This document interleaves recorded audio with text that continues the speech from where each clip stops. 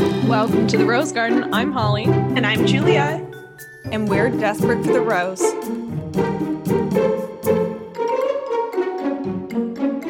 We're back with more Desperate Housewives. It is episode 2 of season 1, Every Day a Little Death.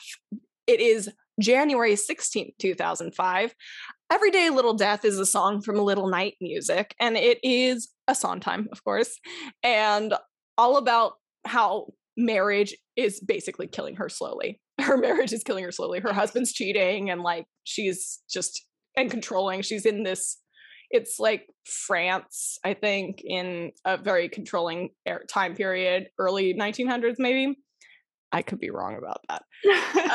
But also, a little death is a euphemism in French for an orgasm. So just another fun little fact. Doesn't really tie in with the song much when you actually kind of dive into it. But la petite mort is French for orgasm. Wow. Huh. The more you know. I do have to say, this is episode 12. Holly said episode 2. That's okay. Did I say 2? You did say 2. I'm excited to hear you listen back to this. Because I very much didn't think I said that. I thought I said 12. That's, we can pretend. These songs are very dark. Like, Sondheim's really dark. It's kind of sad to see how misogynistic a lot of the themes are in this. But you know what? These poor women, they have to deal with a lot. They really do. We start with Martha. So I think it's clear that Every Day a Little Death is extra literal on Wisteria Lane because there's just constant death. Martha always fantasized about something exciting happening to her, like, a kidnapping or a sugar daddy or being discovered. Such an attention-seeking little dream of excitement. Like, none of it has to do with exciting experiences. It's all about the attention received from these experiences. Do you ever remember feeling like that as a kid? Like, yes. Occasionally you would think to yourself, like, man, if I just got cancer right now, like everyone would give me so much attention. And like, is it that bad or would it be worth it to experience? Well, I always think of the people who go to school on crutches when you're like, you definitely don't need crutches. Like you maybe hurt yourself a little bit and wanted to milk it for all it's worth. And I get it. That definitely makes sense to me. As a child, I was always like, ugh, I've never broken a bone. I want a cast. Right. Everyone gets their cast signed. Like, it's so cool. Everyone pays attention to you. Right. I need to break an arm. Somebody help me. And I never had anything like that happen to me when I was young enough to want that kind of attention. And then it felt like karmic payback when I was a teenager and always on crutches in a wheelchair having surgery. I was like, this is what I get for being jealous that I'd never broken a bone. For real. And honestly, it shows like when you're a kid, like a little kid, how naive you are to like mortality and pain. And just like, and that's why it's so funny that Martha like fantasizes about this as an adult. Yeah, that's true. Because this kept on going. Although, at least in the sequence of her fantasies, the kidnapping one was while she was a child, and it turned into being discovered by a Hollywood agent and like getting a rich husband and stuff. Makes sense. And I like that progression because honestly, relatable. Am I Martha? It goes from like wanting the attention of like being hurt, not realizing that all the consequences, to like, how do I find a way to never have to work again a day in my life? Yes. And I will do things I relate to. Right. Like, how can I do things not too illicitly, but I was always just going to marry rich and then be a famous actress, obviously. Like, I was Martha. It is relatable. Honestly, we love her. Martha is my MVP. I'm calling it right now. She's dead and she's my MVP. Bring her back. I've decided right now. And unfortunately, just like life is cruel to me and my many surgeries as a teenager, life was cruel to Martha, and her life was completely boring until the day she died, when Paul murders her, fulfilling all her fantasies. So funny. And also, while her body's being investigated, somebody decides to bring that to her attention, saying, a cop decides to chat with the corpse and be like, hey, Martha, you're going to be all over the news now. Lots of attention on you. What the actual fuck? I always forget this scene happens, and then I see it, and it's rushes back to me of me going, oh my God, this scene happened.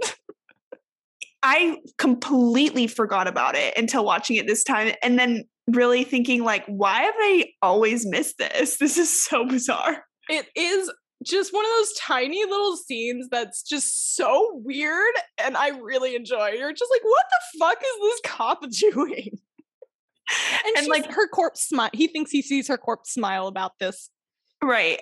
And which maybe he's not wrong. Obviously this is implied, but I just had to bring it around, full circle that now that she's dead, her life has become interesting. So people are like, oh, she was murdered. Like now there's something about her. That also kind of, when you're a child, you're like, if I was dead, what would all these people say about me? Oh my God. What would my sort of thing? What would my funeral be like? Yes, like people crying at my funeral. Who's gonna say what? What picture are they? Oh my God. I used to be like, they're gonna find videos of me singing and play it. And everyone's gonna be like, wow, this girl, this beautiful singer is dead. And that would go viral. I love it. You would become TikTok famous for your funeral. There was not TikTok at the time I was fantasizing about this, just to clarify when these thoughts occurred. Oh, very true. You wouldn't have been I don't even think Facebook was really a thing. By viral, I think I meant on the news. MySpace? My video of me singing is gonna go viral on MySpace when I die. It's just like a bunch of like posts of Jeffree Star and then Holly Staten's funeral. Me singing musical theater or opera. I love it. I want this era in my life now. It should have happened. Honestly, missed opportunity. Well, all the neighbors flock to Martha's house where Felicia, her sister, is addressing the crowd. So blasé about her death. We're really starting to get to know Felicia in this moment. She sees the vultures out there and she's like, I'm going to give them exactly what they want. And then everyone's going to be very uncomfortable. I love Felicia for this. Honestly, second MVP. And her voice with it too, describing how she violently died. Apparently there was a struggle. So she goes into so much detail. There was dirt found in her lungs, meaning she was buried alive. But the good news is, apparently there were no signs she had been molested. In lieu of a funeral, I'll be holding an estate sale tomorrow. Please, no personal checks. Walks inside. And the neighbors are like, up. I love her so much. The neighbors are like, what the actual fuck? Everyone's so uncomfortable. It's like my mom telling a joke at my expense at a party. Everyone's just like, I do not know how to respond to this. Is this what would happen at your funeral too? Is she probably at you? Oh, Holly, when she lost her license, and she would probably joke that I died in a drunk car accident.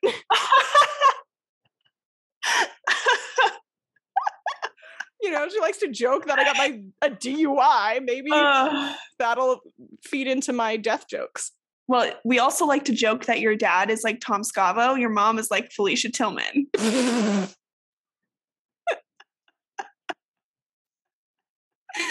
She would kill me and then make that joke at my funeral. I'm sorry. Oh, it's too good. It really is. It's so accurate. Tom and Felicia. Oh no, it's Felicity. I was like, the actress's name is Felicia. It's not. It's Felicity Huffman.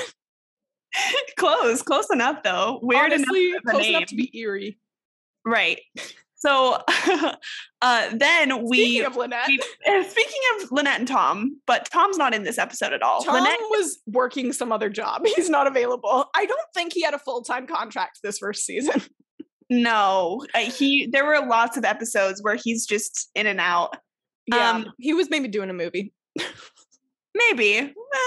High hopes for that. Busy. Some other work. He wasn't hot. They didn't need him that much. He became a bigger character later on. They were like, okay, we'll give him a full-time deal. It's interesting. The husbands become bigger roles in the show That's later true. We've on. talked about that, about how we feel as though they started out trying to really narrow in on just the women, but I think that plays into it. Except for Carlos, I will say from the get-go, they always wanted Carlos, I think, to be a big role in Gabby's life. And I think that's a little misogynistic of them, in fact, because I feel like it's almost as though that's all Gabby has to focus on. So like, that's why, because, she's just a former model. Her only thing is her current marriage, and her affair. So like that, because later on, honestly, is when we start to get more of Gabby's dynamic outside of Carlos. But Carlos still is a major player always, because he's just in fan fave. It definitely does flip, which I think is interesting because we don't know much about who Gabby is. We learn about more who she is later. We know a lot about who the other women are at first, and then we kind of learn not maybe less, but there's just more focus on their relationships and other dynamics. Yeah, and getting to know their partners and such. Yeah, exactly. So Lynette is going to a yoga class, and she gets turned away because she brings her boys and the daycare is full. Parker... she brings Penny and Parker because Parker is homesick.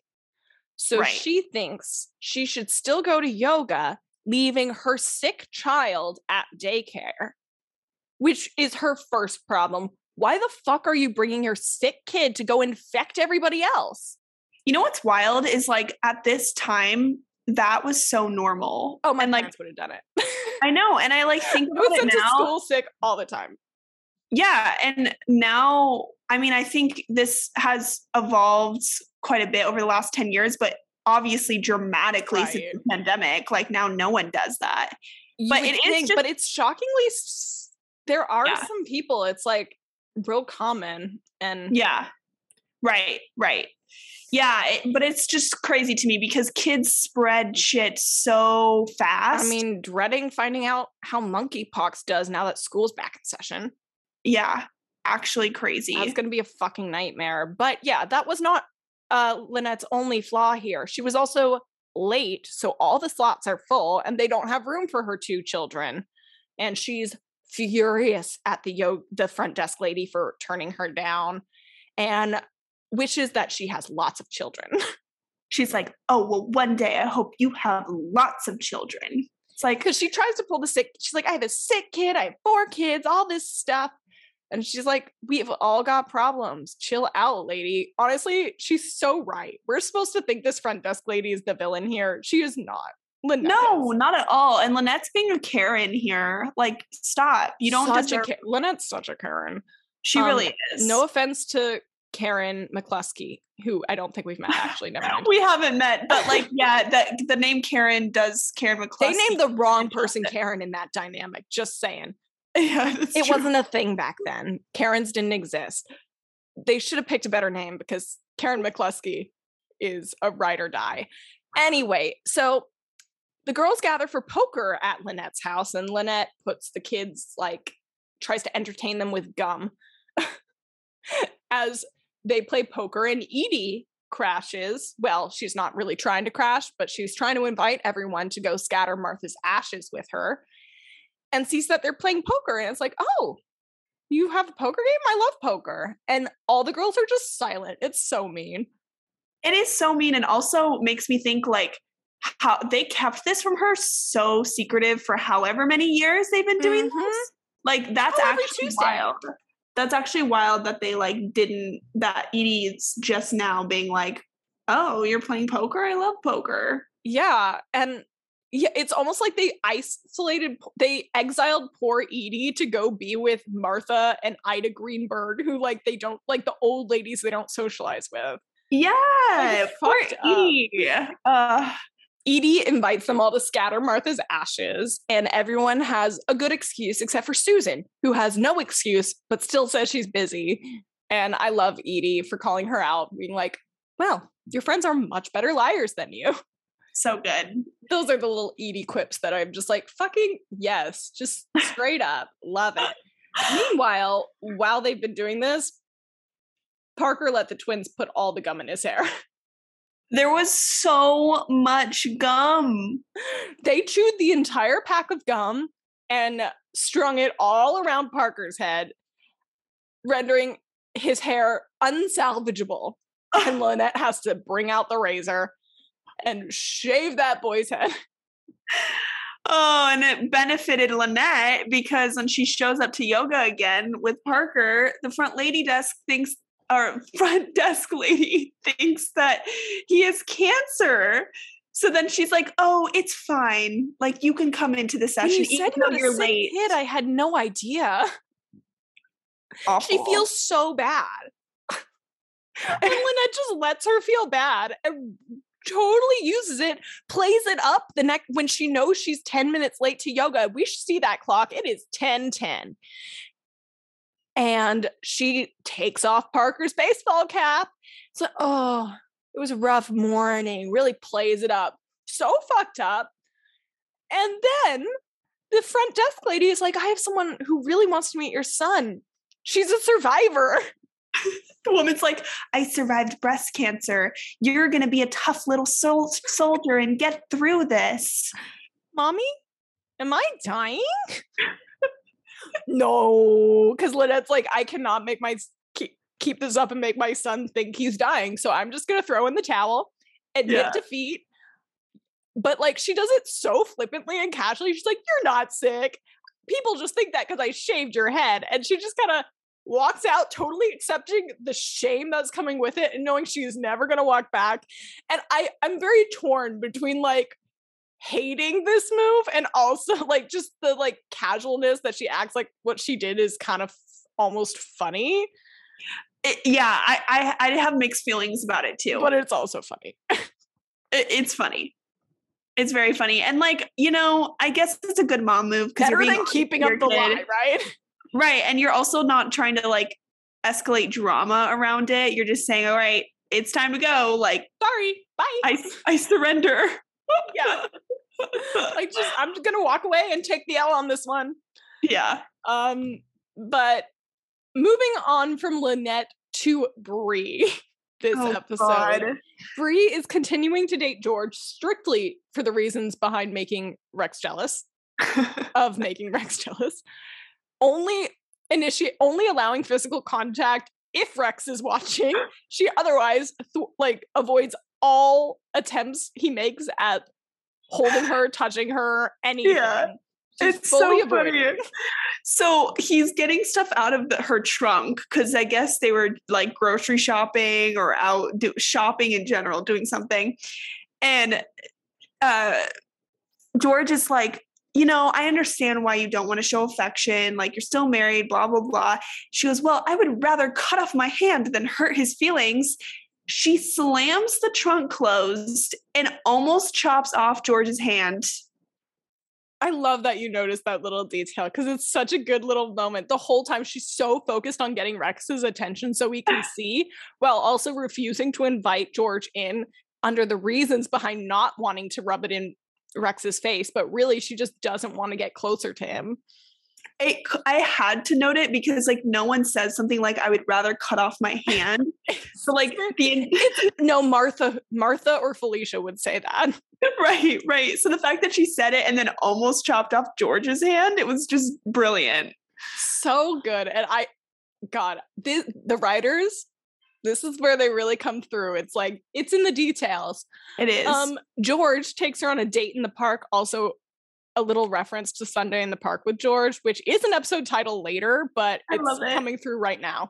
It is. And gives her a pearl-handled handgun that's been passed down from his so a family heirloom that he wants her to have because, you know, she's in the NRA. And this is the first time she's like, oh, George. And she's like, allows physical contact. He puts his hand on her thigh and she accepts it because she's so turned on by this handgun. So ridiculous. And like so horny for this gun. Not him at all. She takes him shooting, is so excited to take him shooting. They go to like some farm to shoot bottles off a fence at night. What farm are they on? Like, is it an abandoned farm? What is happening? So strange. Like whatever they're doing is really fishy. Like, I think they're doing some illegal They're like activity. trespassing on an abandoned farm.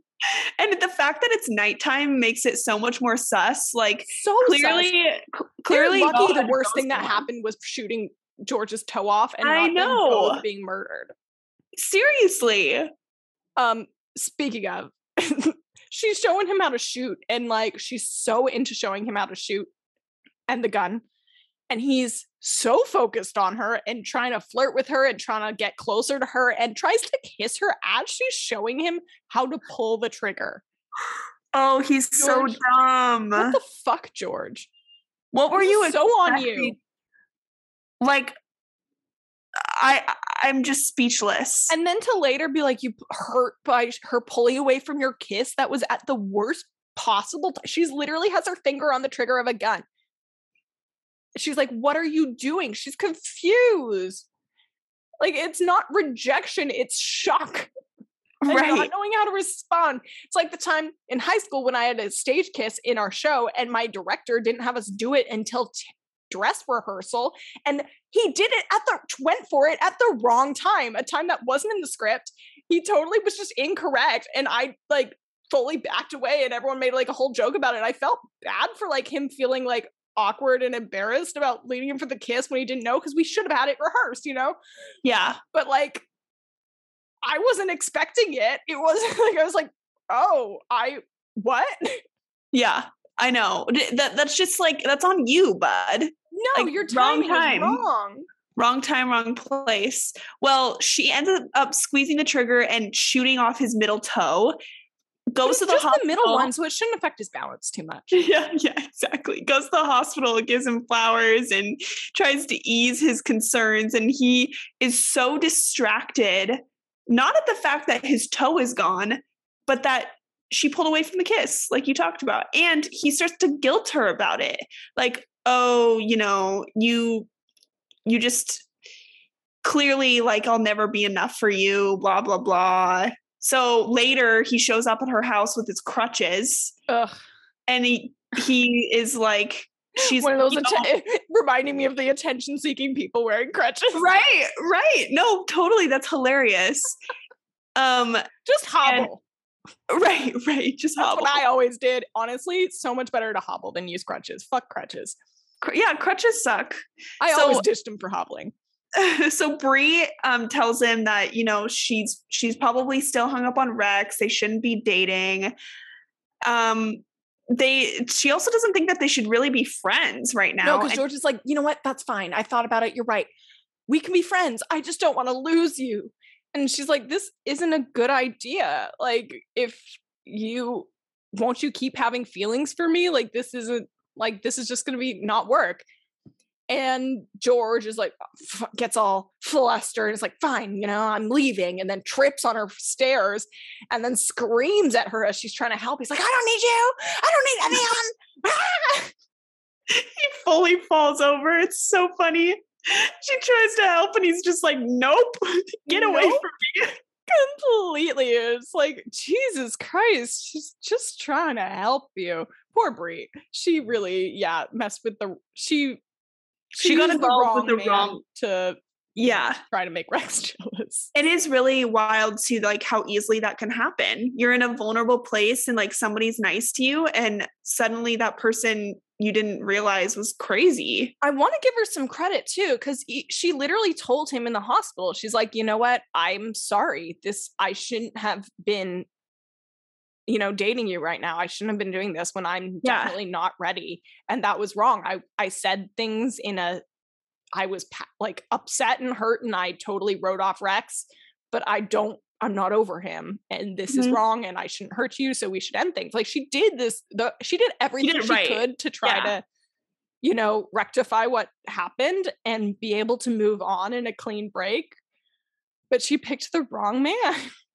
Well, also like she was so manipulated by George to date him. Like, true.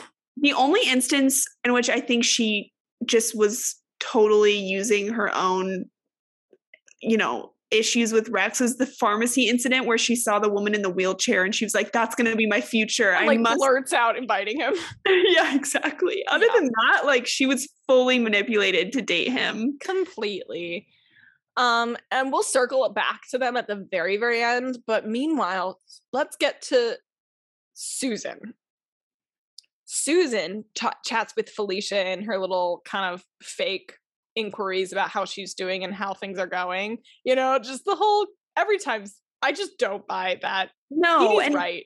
And no one should. Like, anytime Susan does that, it's like, okay, bitch, what do you want? And like, yeah, and Felicia mentions at some point that she's looking for Martha's journals and that Martha wrote everything down in her journals, everything about her mundane little life, or whatever mean thing she says. Her boring, boring life. She's so mean. And Susan's like, fuck, she definitely wrote that I burned Edie's house down because that's not boring. Right. She's freaking out, and of course goes to Julie to freak out, and Julie's like, you need to tell her the truth. It's about time. Are you high?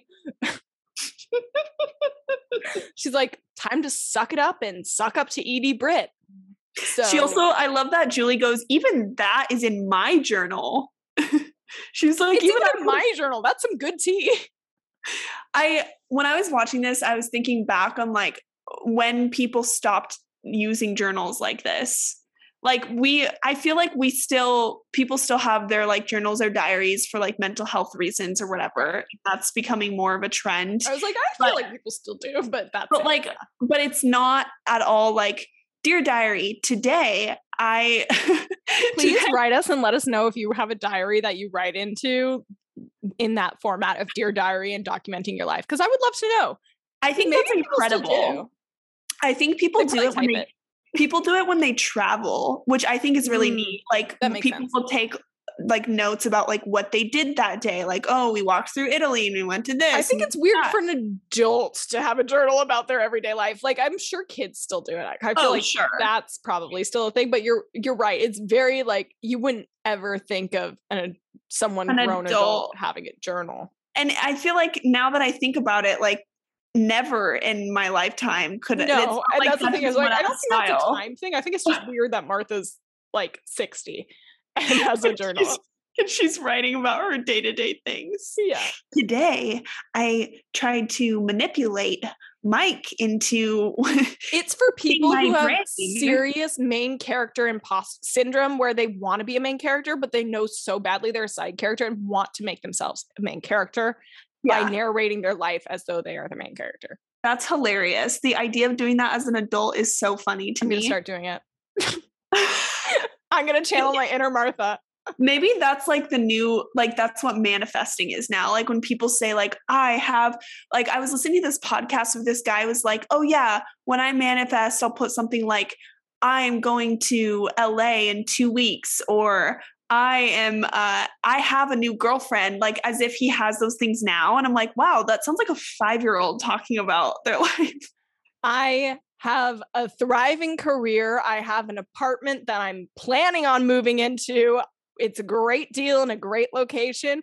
I have a job waiting for me and a life partner and dog as well. All these things I have. That is modern day diary writing.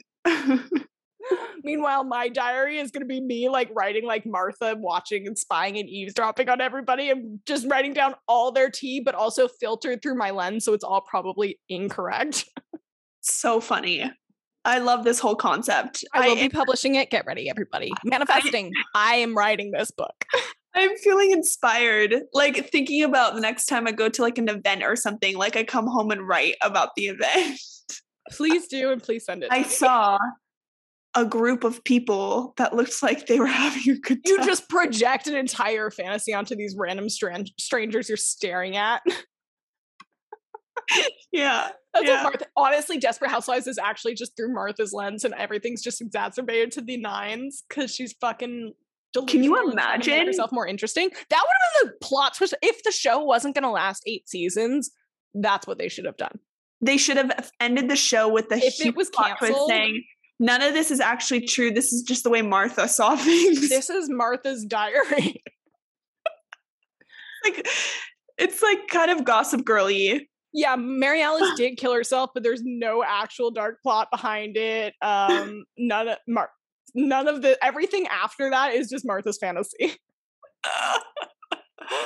Oh, we've gotten to the bottom of Desperate Housewives. Major tangent there. Anyway, Susan cannot confess to Edie no matter how hard she tries. So instead, she volunteers to go with her to scatter Martha's ashes. And this is where we get the whole little Edie Susan saga, which Edie is also MVP. Oh, absolutely. It's so good. They get a flat and Susan changes the tire, even though Edie has AAA. Right. Edie calls Susan out for it too. She's like, I bet you were a cheerleader in high school. She's like, yeah, we're still in high school. You're the popular girl who's only nice to me when you want something. So what the fuck do you want, Meyer? And Susan's still a little bitch and won't say. So she's like, fine, you know what? I don't have time for your shit. Let's go. They row on out to the middle of the lake to dump the ashes, where Edie is then having an emotional moment where she cries and says, you know, you're just being so nice to me. I feel so bad. You know, I've been so mean to you all these years, and here you are being nice to me, and everyone else like bailed, and you're the only one who came through to me. We never really get any moment confirming that Edie is totally pulling one over on Susan to try to get her to admit what the fuck she wants. But I am convinced that is what just happened. Oh, me too. I mean, me too. There's just no way. Like, there's to like turn around. Sheridan is too good of an actress to have played it that way without it having been intentional acting like you're acting, you know? Yeah. No, and it was really good. So good. Like, for that, because it works. Susan blurts out, I burnt your house down. And then she begs for her forgiveness right then and there. I'm like, Susan, give it some time. Jesus Christ. She's literally like, I burned your house down. I'm so sorry. Can you forgive me? Can you find a way to forgive me? I'm like, in what world is that how apologies work? No, I will not forgive you. Instead, I'm going to throw Martha's ashes in your face, bitch. Row me back now.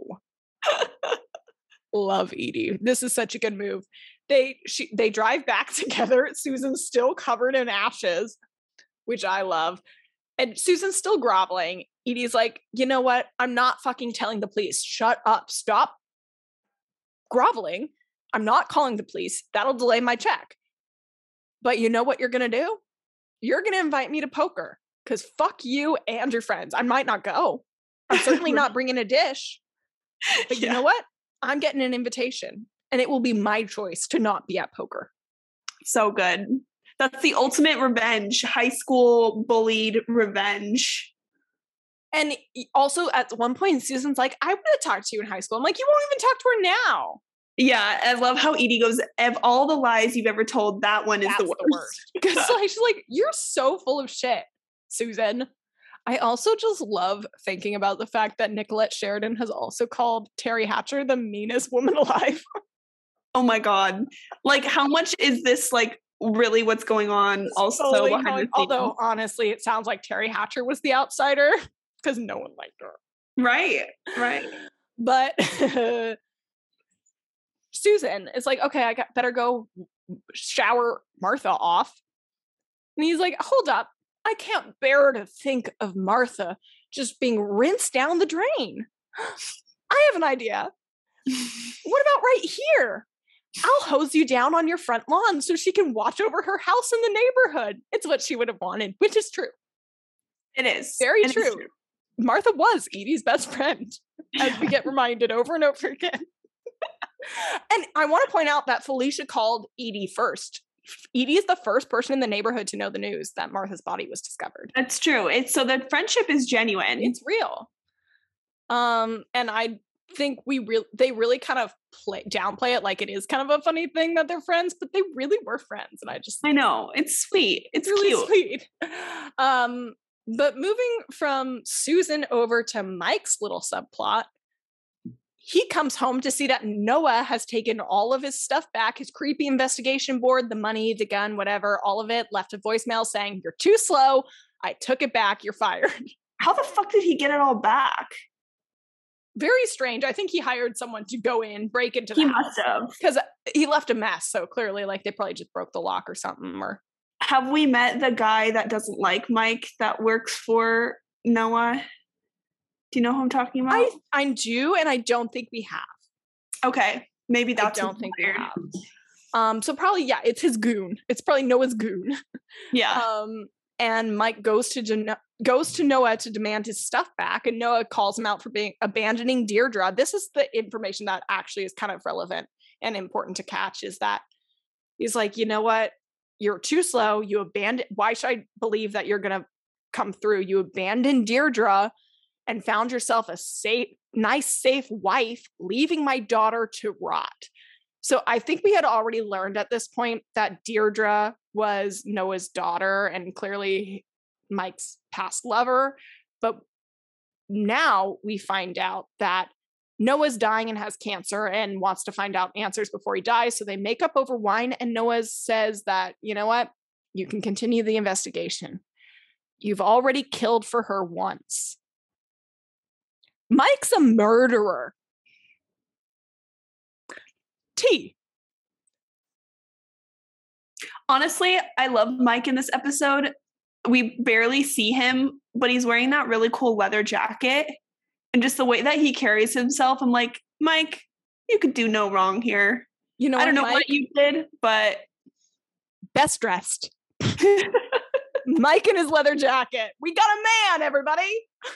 Yeah, honestly, the other outfits did kind of suck. There was nothing. Really, I was really bored by everyone's outfit. So Mike gets my best dressed. I do have to say, Edie, though, looked stunning in her like funeral looking dress and heels, like strappy heels when they were on the side of the road. Edie looks so stunning. And Susan looked so frumpy. So bad with her weird purple cardigan. I was going to say, why was she in a purple sweater? She looked like she was ready for like Easter Mass or something. She's always a stupid cardigan. She really is. Ugh. Moving on to Carlos, who's home from jail, but he's on house arrest. So he can't work, and they are living off of poor Gabby's boat show money because she's doing shitty modeling jobs where she's on her feet 10 hours a day. Horrible, making zero cash. She brings home KFC for Carlos, who then has the audacity to be like, so, you know, you gotta visit mama? And then bring up like having a baby, which he knows she doesn't want. It's so many things at once. Like one on the couch. One, like he doesn't have any respect or acknowledgement how much she's worked. Two, he asks her why she hasn't spent the time to visit mama when she's been working 10 hours a day. Three, he brings up the baby. It's like, how inconsiderate could you get? The worst. Carlos is awful, just awful for this. And I love Gabby so much because Gabby's like, you want me to have a baby on top of all that, like this shit? Like, no, absolutely not. He's like, I'm still the man of this house. She's like, the man of this house? Takes that fried chicken and walks right on across the street. Man of the house, you can't even leave it. I love these little petty Gabby Carlos spats. They're so fun. Me too. And like when she's sitting there eating it, she's like, crispy, kind of burnt on the outside, but steamy on the inside. And he takes one step forward, the thing starts beeping at him. Is house arrest? I guess it probably depends on the crime. But like, is it ever really that limiting? Like where you just cannot actually leave your house? I think it is. That's pretty crazy because I have seen people with ankle monitors that like can go to the store. There's somewhere it's like a curfew thing. It's like more about tracking where. So in case they like there is a bigger distance, but I think there are definitely situations where it's house arrest. But you presumably have to have someone able to take care of you essentially. In that scenario, like I couldn't do that. Yeah. Although in this day and age, you can have everything delivered, but this was 2005. Yeah, no. That's like January 2005. You can't do that. You don't have Postmates. You don't even have apps on your phone. Right. You have a flip phone. Also, not to mention, like, all of his accounts are frozen. So if he didn't have Gabby working, like, how would he? The lawyer's still working on getting the accounts unfrozen. So I'm just so confused by that. I mean, I'm sure none of that is accurate. Oh, so good. But then later Carlos is like, okay, you know what? I think I'm going to jail and you'll leave me. Clearly, this is where the roots of all his issues are coming from, is that he wants her to have a baby. So to make him feel like she won't leave him, basically to trap her, is why he wants her to have a baby. And he makes her promise to never leave him if it does happen. She's like, okay. Very much like I mean, I guess, whatever, shut up. Like, if you'll shut up, yes, I promise. Like, what? Weirdo. Like, why are you talking about something that hasn't happened yet? It's also like particularly frustrating if the relationship is rocky at the time, because he's like doing illicit shit, going to jail, and to like put her in the position of being like, you must promise. It is not an okay thing to ask of her right now, because she doesn't, so many other factors could go into it to prompt her to leave him if he goes to jail. Like, is it because you were knowingly complicit in slave labor practices? Maybe right. I want to leave your ass, okay? Yeah, I know. Bad timing. Also, it's giving parallels to like George and Bree, where like that not an appropriate time to be like pressuring Bree to kiss you and blaming that on the fact that like she shot your toe. Time and place, Carlos. Time and place, George. Seriously. Terrible.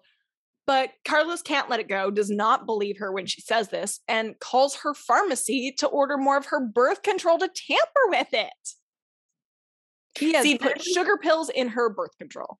This is crazy because, like, it makes me think of, it's great the fact that we have these abilities to order prescriptions for, like, our spouse or whomever, but, like, oh my God, no, there's probably so many incidences like that. I don't think your spouse should order it for you. I think you should order for yourself.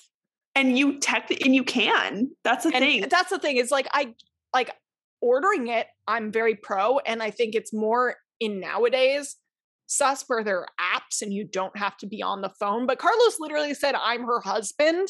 Yeah. And we need more. Like, that shouldn't have been okay.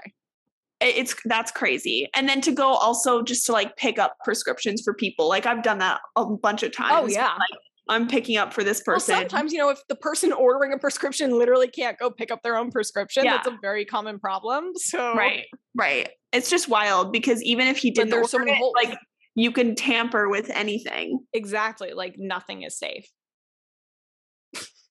Speaking of, there's all that with this fentanyl crisis too. Like, there's people are finding fentanyl in like just pills that they're ordering online for stuff. Like, people who don't have insurance who have to order like insulin or things kind of in like black market territory because they can't afford anything else are dying from the slightest amount of fentanyl. It's really sad. Anyway, death is inevitable. It sure is, as Mary Alice has told us. It's a promise to each of us at birth. But before that promise is kept, we all hope for something exciting to happen to us. Romance, all that boring stuff. But we all hope to experience something to make our lives meaningful. But the sad fact is, not all lives have meaning. Some people live their whole lives living on the sidelines, waiting for something to happen to them before it's too late. And we see George sitting with his TV dinner alone, watching security tapes of Bree from the pharmacy. All our red flags were right. It looks like he's in a motel. The way that the like curtains are, the closed curtains, it's very strange. I doubt he's supposed to be, but it's just an odd. That is kind of motel vibes. Yeah. This is one of those things where I get really sad when I think of like lonely people. Like, the thought of like him being alone with his TV dinner is so sad. And like something where like I feel real extreme empathy and like sadness. And then I see him watching Bree's tapes and it all disappears. I'm like, you fucking perf. But think about how many people are doing this. And that's what's so gross. Scary. It's terrifying. I keep seeing all these videos that people are posting where they like notice somebody in the grocery store has been filming them and then they call them out for it. I've seen 2 now. This woman, she called out this guy on TikTok. She was like, you were just taking photos of me. And he was like, oh, no, I wasn't. And she goes, no, yes, you fucking were. Go to your camera roll right now.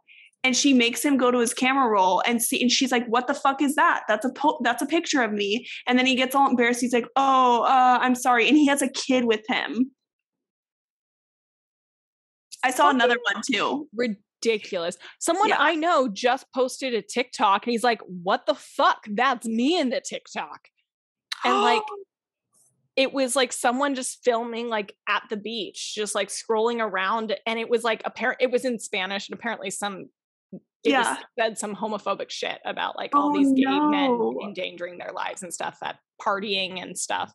I'm like, what are you doing there at the beach? You like, first of all, but yeah, just like full, like a series of multiple TikToks and he's just clearly there, so clearly him, like living his own life, having conversations, minding his own business as she's zooming in on him in a Speedo.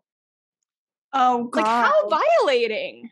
That's terrible. That's so, so awful. I know, it's kind of creepy. I feel like TikTok is like the dark web. And I mean, yeah, George So would have been one of those creeps with his phone if that he was would have the right year. Yeah. But like, it's so alarming how okay people think it is just to film strangers in public and post it like publicly.